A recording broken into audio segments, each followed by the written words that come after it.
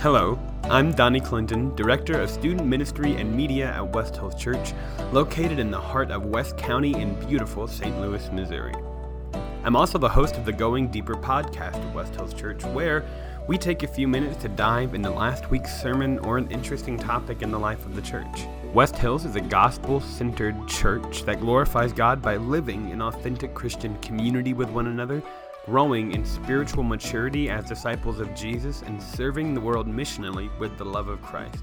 West Hills meets at 10:30 a.m. on Sunday mornings for worship, and we would love to have you join us.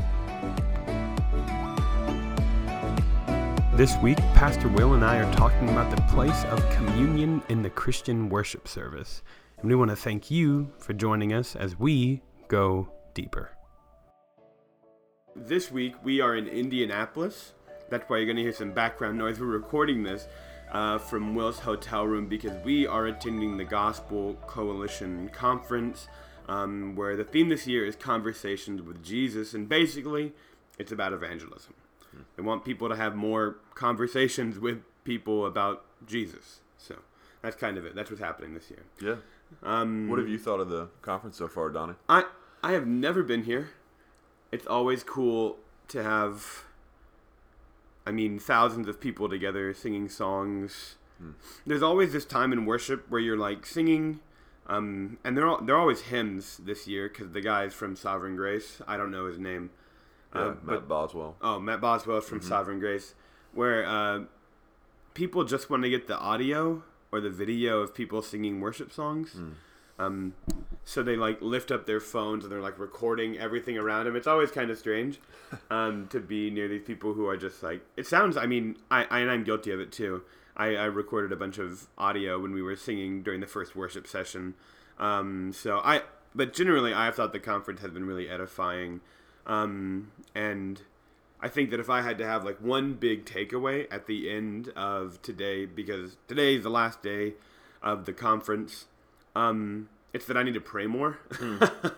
It's not even been a focus of the conference at all. Right. But we are actually in Indianapolis with some dudes from West Hills, and one of them is named Stan Solomon, and he is just on fire for it.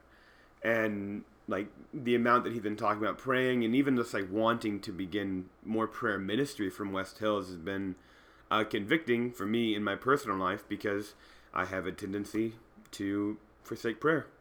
So, how about you? What has been... That's good, man. Well, I'll just point to 4 very quick things. One, I promise. One is your point about the worship thing. That turned me off the first year I was here, too, I remember, because there was seemingly a lot of kind of spectator-type stuff going on during worship, and really kind of during the whole conference. A lot of people kind of here and just really, they're almost a celebrity type mentality about some of these pastors. But I think one thing I had to keep in mind was a lot of these pastors come from maybe, rural areas or around Indianapolis, or I think all 50 states are here, but just from small churches, and they don't have the kind of, this might be the only time, or maybe the first time they've ever worshiped with 10 or 15,000 people all at once, and it's a pretty cool thing, pretty special. And so just, wanting to kind of capture that and be able to remember it and share it with their congregation when they go back home, I think is kind of a neat impulse, at least. I love that you point out how much it's been beneficial for you, because this has always been a takeaway from this conference for me, just the importance of fellowship. Again, even more so than any of the sermons, any of the worship, anything that actually is theoretically the explicit reason you're here, is just being with 6 or 7 other guys from West Hills, worshiping together, praying together. That's just been really powerful for me, and I've really bonded with other folks from the church over this conference in years past, and this year is no exception to that for me. I think one thing that for me, that if I'm honest, has been a little frustrating or disappointing about this conference is the theme this year is Conversations with Jesus, learning evangelism from Jesus. And so the whole conference is allegedly oriented towards evangelism, and that's a real passion of mine and a desire of mine is to see the church, awakened not only to the importance of the gospel, but the importance of sharing the gospel and paying the gospel forward. And that's why Jesus has left his church on the earth is, and one of the ways he gets the most glory is through evangelism. And it's interesting. I would say, I don't know what your assessment has been, but I would say probably half of the sermons have been pretty heavy on evangelism. And then half of them haven't even made any explicit ties to evangelism. And truthfully for me, I struggle to even see how, this sermon or this breakout or whatever is even tied to evangelism. I mean, you can always kind of connect the dots, but it's been pretty indirect with some of them. And so you think that's a fair assessment? I think that I agree with you that maybe they didn't even explain very well at the beginning that this whole thing has to do with evangelism. It's like obviously implied, and it's obviously an important part of, I don't know, it's at the very beginning you'd expect someone to say the reason we're doing conversations with Jesus this year so people can learn what it's like to evangelize. Yeah. In pulpit ministry, when you're preaching, if there is a fog in the pulpit, there's a cloud in the pew. Yeah. And if you are not explaining clearly the thing that you mean, then maybe at the end of the day, the congregation's not going to get why you're doing what you're doing. I'm just not sure if they explain that well very much at the offset, which is tough. But also saying that the bookstore is incredible, the exhibits are incredible, all the speakers have been incredible. It is, yeah. It's just around the one theme of evangelism. I'm unsure where it's hanging out. It's obvious that we should be seeing that these conversations in the Bible with Jesus are evangelical in nature, but maybe not. Maybe the why wasn't really kept in front of them, and they're not really telling us necessarily explicitly why these conversations link to evangelism. I don't know. I think that's a good way to put it. And all that to say, I think you're very charitable and saying, it's still been an incredible conference. The speakers are all, fantastic worship. So. And all that to say too, I'm excited for this morning. David Platt is one of my guys who's here, and he's preaching this morning. And gosh, if you know anything about David Platt, you know his heart for evangelism and world missions, and so I'm confident that he's going to put the evangelism back in this conference on evangelism. So I'm excited to, after breakfast, get to hear him before we come back. And the last and most important thing I'll say quickly is just how thankful, and I'm sure you would reiterate with me, just how thankful we are to be at a church that values conferences like this and values being able to give their pastors the opportunity to get away and recharge our batteries. When you spend 362 days a year ministering to people, it's so sweet to have 2 or 3 days carved out just to be ministered to in these ways by some of the best ministers and pastors out there. So it's a really wonderful opportunity. I want to say thank you to our church family for being able to support us financially and whatever else in ways to make this possible. Yeah, without you guys, we just wouldn't be here, and without you guys, we'd have no reason to be here. Yeah. So thank you for letting us live in this thing that God's called us to, and letting us come to Indianapolis. That's and good. Please ask us about it. Yeah. Let's talk about it. Yeah. At the end of this podcast, you're going to hear some of the highlights from some of the guys and just what they thought about the Gospel Coalition. They thought about the conference, and just a minute from each guy asking what was the thing that they're going to take away and take back to West Hills. Yeah. But the Going Deeper podcast is about discussing an aspect of last week's sermon where we can just dive a little deeper. And this week, Pastor Will talked about the place of the table, of the communion table in the worship service, and really where it came from. And in Mark, we kind of found that Jesus instituted it to be like this, the central part of the Christian worship service. And Pastor Will reminded us of the importance of the Christian worship table and communion and taking it together, which is something Will has recently instituted at West Hills, thankfully. So I want to know, just quickly, as we talk about it this week and as we go a little deeper, the answer might be obvious. Do you think that communion and the table have maybe lost its place of importance in specifically Protestant, non-Catholic, like non-Orthodox? Like, has the table lost its place of importance in Protestant Christian circles? What do you so?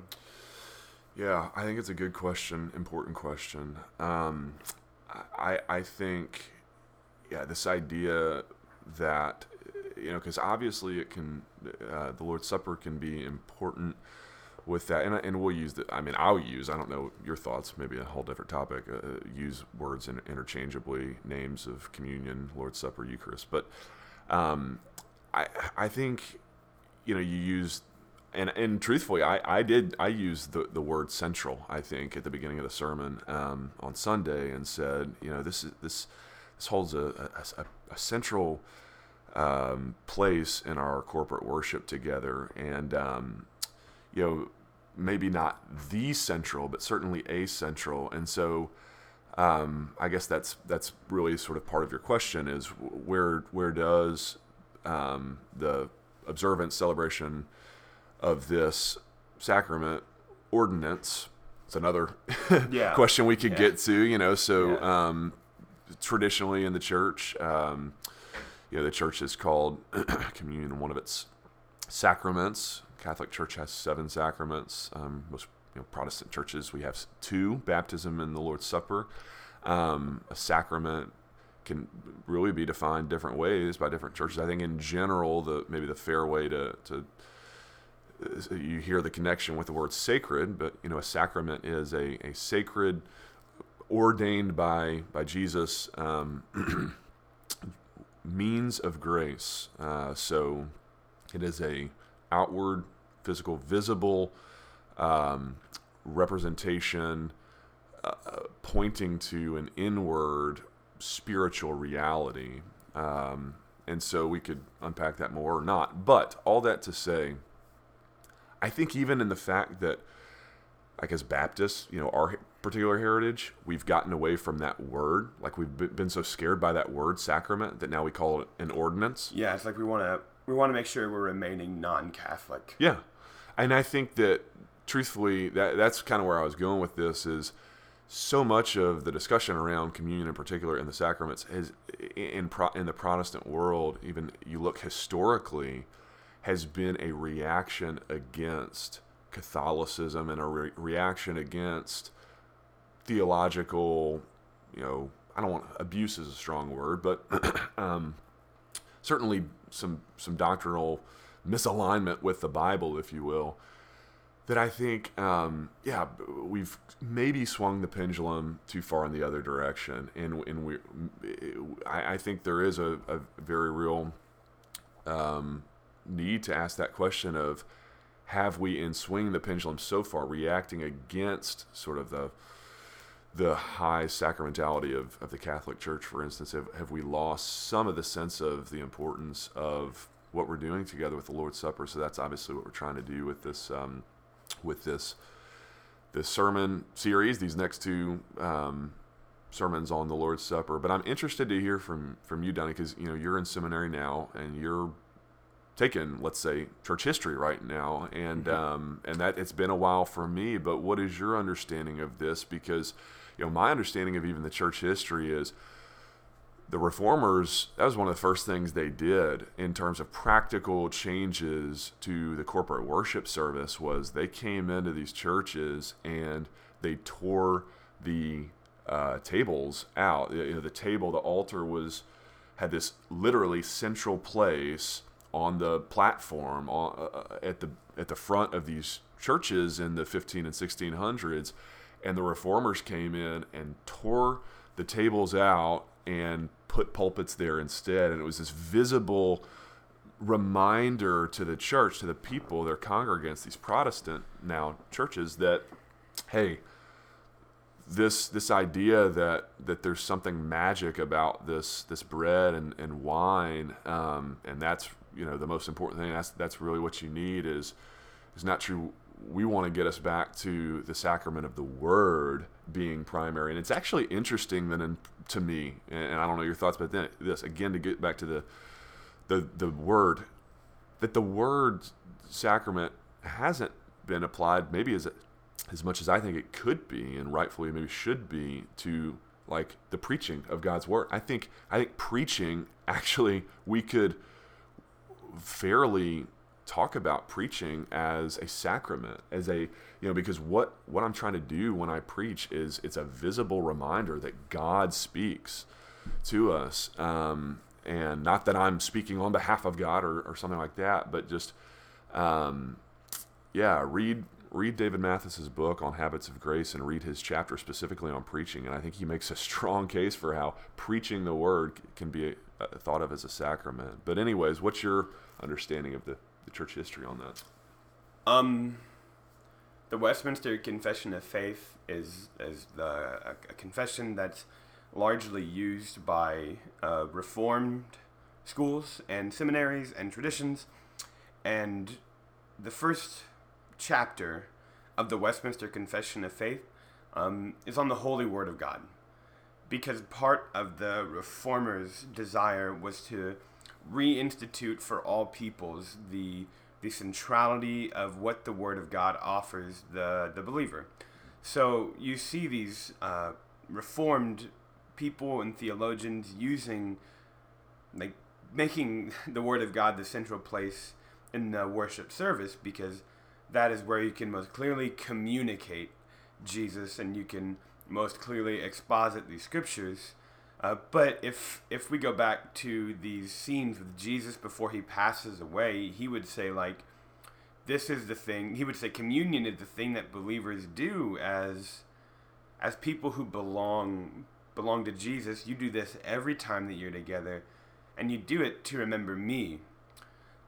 So I think that the Reformers had an idea that putting the Word of God as the central part of the Christian worship service would do maybe a more adequate job of reminding the church of who Jesus is, as opposed to what communion might do, because the Catholic Church in their services, the central part of their services is the Eucharist. That's what they call taking of communion. And in the Orthodox Church, taking communion is an incredibly central part of their church. My friend is in the Orthodox Church in St. Louis, and he fasts the day before because he wants to be prepared to take communion the next day.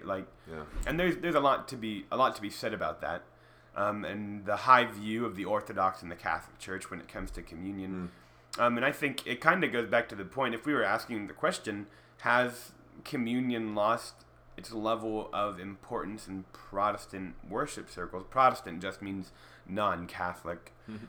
I would say then, and Will and I think we'd agree, is probably a little bit, probably a lot. And the next logical question then is, if this thing has lost its place its place of importance in Protestant Christian circles, then how do we bring that back without sacrificing the other parts of the service? We don't want to sacrifice the repentance, the prayers that we now do, that have the church has been doing historically. But now how do we as a church bring communion back and say, this is why we're doing it? To remember Jesus. Without this morning, if we don't point to Christ, then what do we got? So, Pastor Will, how do we actively and adequately bring back communion as an important practice of the Christian church? Or at West Hills. Sure, Just sure. West Hills. Small battles. I'm going to tell you about the entire church universal. I'm going to fix every problem right now. I'm not Martin Luther No, I'll tell you, I don't think the answer is by continuing to just do it the way we've done it and sort of treat it a little bit, frankly, haphazardly. And I think we've got to be more intentional. You can think of any example. One analogy that stood out to me is our society elevates sex a lot, right? And I'm sure there are lots of marriages that are sort of only about sex or mostly about sex or something like that. If sex is an important, vital part of a healthy marriage that God has given as a gift, for let's say a couple who's maybe got that out of whack and maybe it's become the only thing, I don't think the answer is, to never have sex again in marriage. I think that what we're trying to do is to swing the pendulum back and to restore the proper place and role for the Lord's Supper. And again, I don't know. I don't know if it's helpful to debate the relative merits of preaching versus baptism versus the Lord's Supper versus singing and corporate worship versus praying. I mean, there's lots of things that do and should and will continue to go into our corporate worship and life together as a church.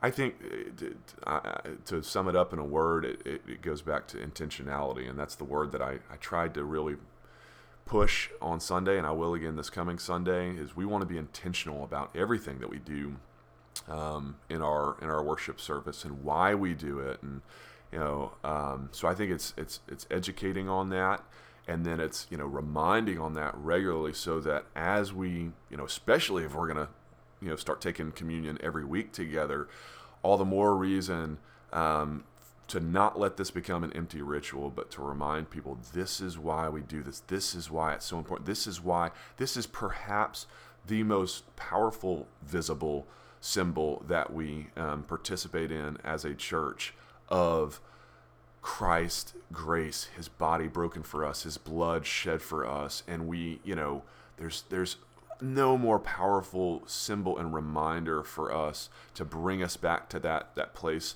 of, that we were at the moment of our salvation, of just humility, submission, and awe and reverence and worship, gratitude, confession, all those things coming together at once at the table. So yeah, and I think another practical thing is a lot of what the Protestant churches have done is reactionary against maybe Catholic churches. We have to get away from a theology that only reacts to things, and a theology that's geared towards glorifying God. Yeah, and like trying to escape looking like something. Because if we're just worried about looking Catholic, then we're going to read the text and be like, okay, well, how do we make this text make sure we don't look like we're Catholic? And that's dangerous, because that's abhorrent to God's word, because it's not what he wants us to do when we're reading the text and communing together. Well, we'll just miss out on so much. I mean, just like there's so much richness, again, in at the Lord's table that maybe we've missed out on because we're thinking more about what things we shouldn't be doing, or what things it's not. It's not the actual body and blood, transubstantiation or whatever other reactionary theologies. Yeah. So that's all I got. Should we interview some guys? This is kind of a shorter one this morning, but I'm gonna advise two maybe active ways you can. So communion is just remembering. Like when you think of communion, think of remembering. And I'm going to give you just two recommendations on my end that have helped me, and Will can chime in with one or two as well. But if communion is remembering, then I should probably be trying harder to remember Jesus throughout the day. Set an alarm on your phone. And like this is a good time to remember Jesus. 7:30 in the morning. Like your wake up is an alarm that says today's a good day to remember Jesus. Or putting a sticky note on your mirror. Right? Just like remember Jesus today. It's little ways to remember the incredible things that Christ did for you, and give you a bigger consciousness to live your days as if you're remembering the incredible thing he did for you, and not just on Sunday. Like communion wasn't instituted by the Lord to be remembered once a week. While it is something we do while we gather, remembering is something Christians do. Because of what Jesus did for us.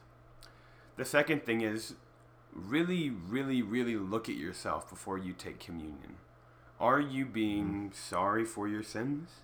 Are you actively remembering Jesus? Are you a confessed believer, Can you go to the table in good conscience? So there's 100 things. So I would say make sure you're remembering him throughout the week, and make sure when you're taking communion to really think about what Jesus did for you. Don't just sit there with your eyes down, and honestly think, what did Christ do for me? And boil it down, simple terms, and think about that, and like just live in that kind of truth, I guess. That's good. Really. That's good, man. Yeah, I like that. Set the alarm for 11:24 in the morning. Hopefully you're in bed by then. Yeah. I am. Yeah.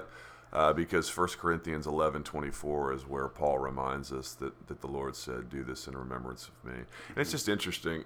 Paul doesn't quote Jesus much at all.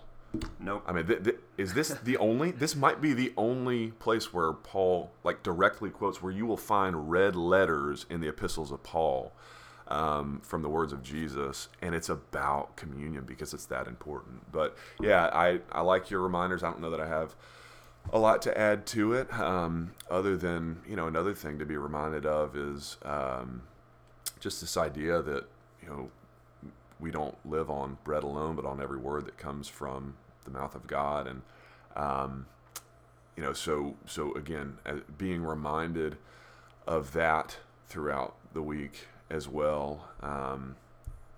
And that connection with communion there. And I like that. That's an interesting idea, your friend, and fasting leading up to the Lord's Supper. I got to give more thought to that as well. But just that reminder that I need this more than I need food. I need spiritual nourishment that I'm reminded of at the table more than I need food. And truthfully, that's true every day. That's not just true on Sundays. Like I need God's word today when I wake up more than I need food. I should probably go. I woke up for this podcast, but I should probably go. Do my devotional, spend time in prayer before I go eat breakfast because I need it more. And just as a reminder of that. So.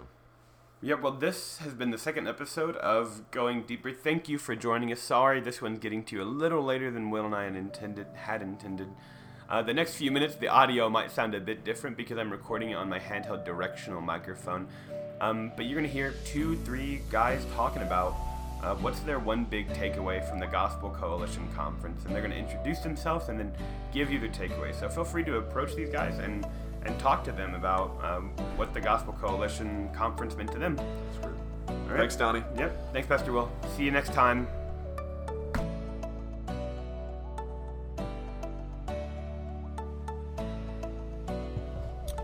This is no pressure. This is Brandon Smotherman, one of the guys who came with us to the Gospel Coalition Conference. And I'm just asking him, what's one big takeaway you're going to bring back to West Hills from the Gospel Coalition Conference? Hey everybody, good morning. It was a pleasure to come on a trip with some of the guys from West Hills, and I would recommend it to anybody, whoever gets a chance to do it. A couple of things that really stood out to me, I can't even remember actually which speaker it was, but one talked about St. Augustine and his kind of personal description of what new birth looks like for him.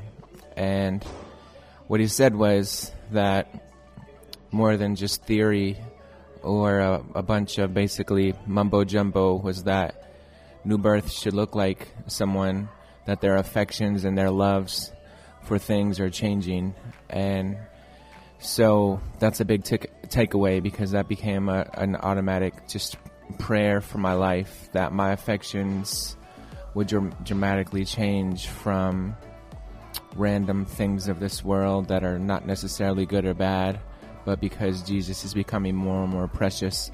In the same line, one of the pastors referenced the Old Testament text of the bronze serpent, I believe, and when Israel fallen into sin and God sending basically a plague of poisonous serpents, and they were bit by the serpents, and their only hope was to look up to the bronze serpent, which again is a picture of Christ. Just reminded me of my need of a desperation to look at Christ in that way.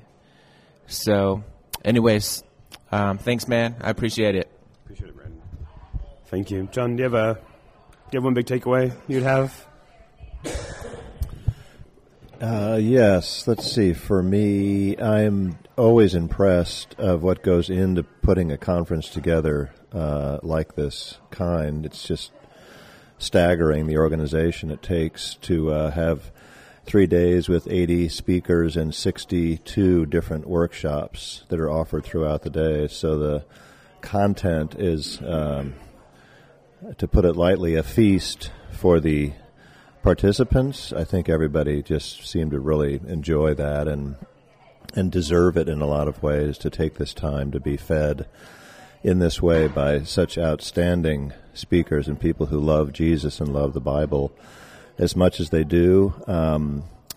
I think if I had to boil it down to one speaker who remains foremost in my mind about hitting the topic and doing it in a way that I really appreciate, was John Piper's address, especially at the end of it when he offered 3 or 4 very explicit ways to interact with people who are non-believers to try to help have a strategic approach, but a relational approach to bringing people to Christ.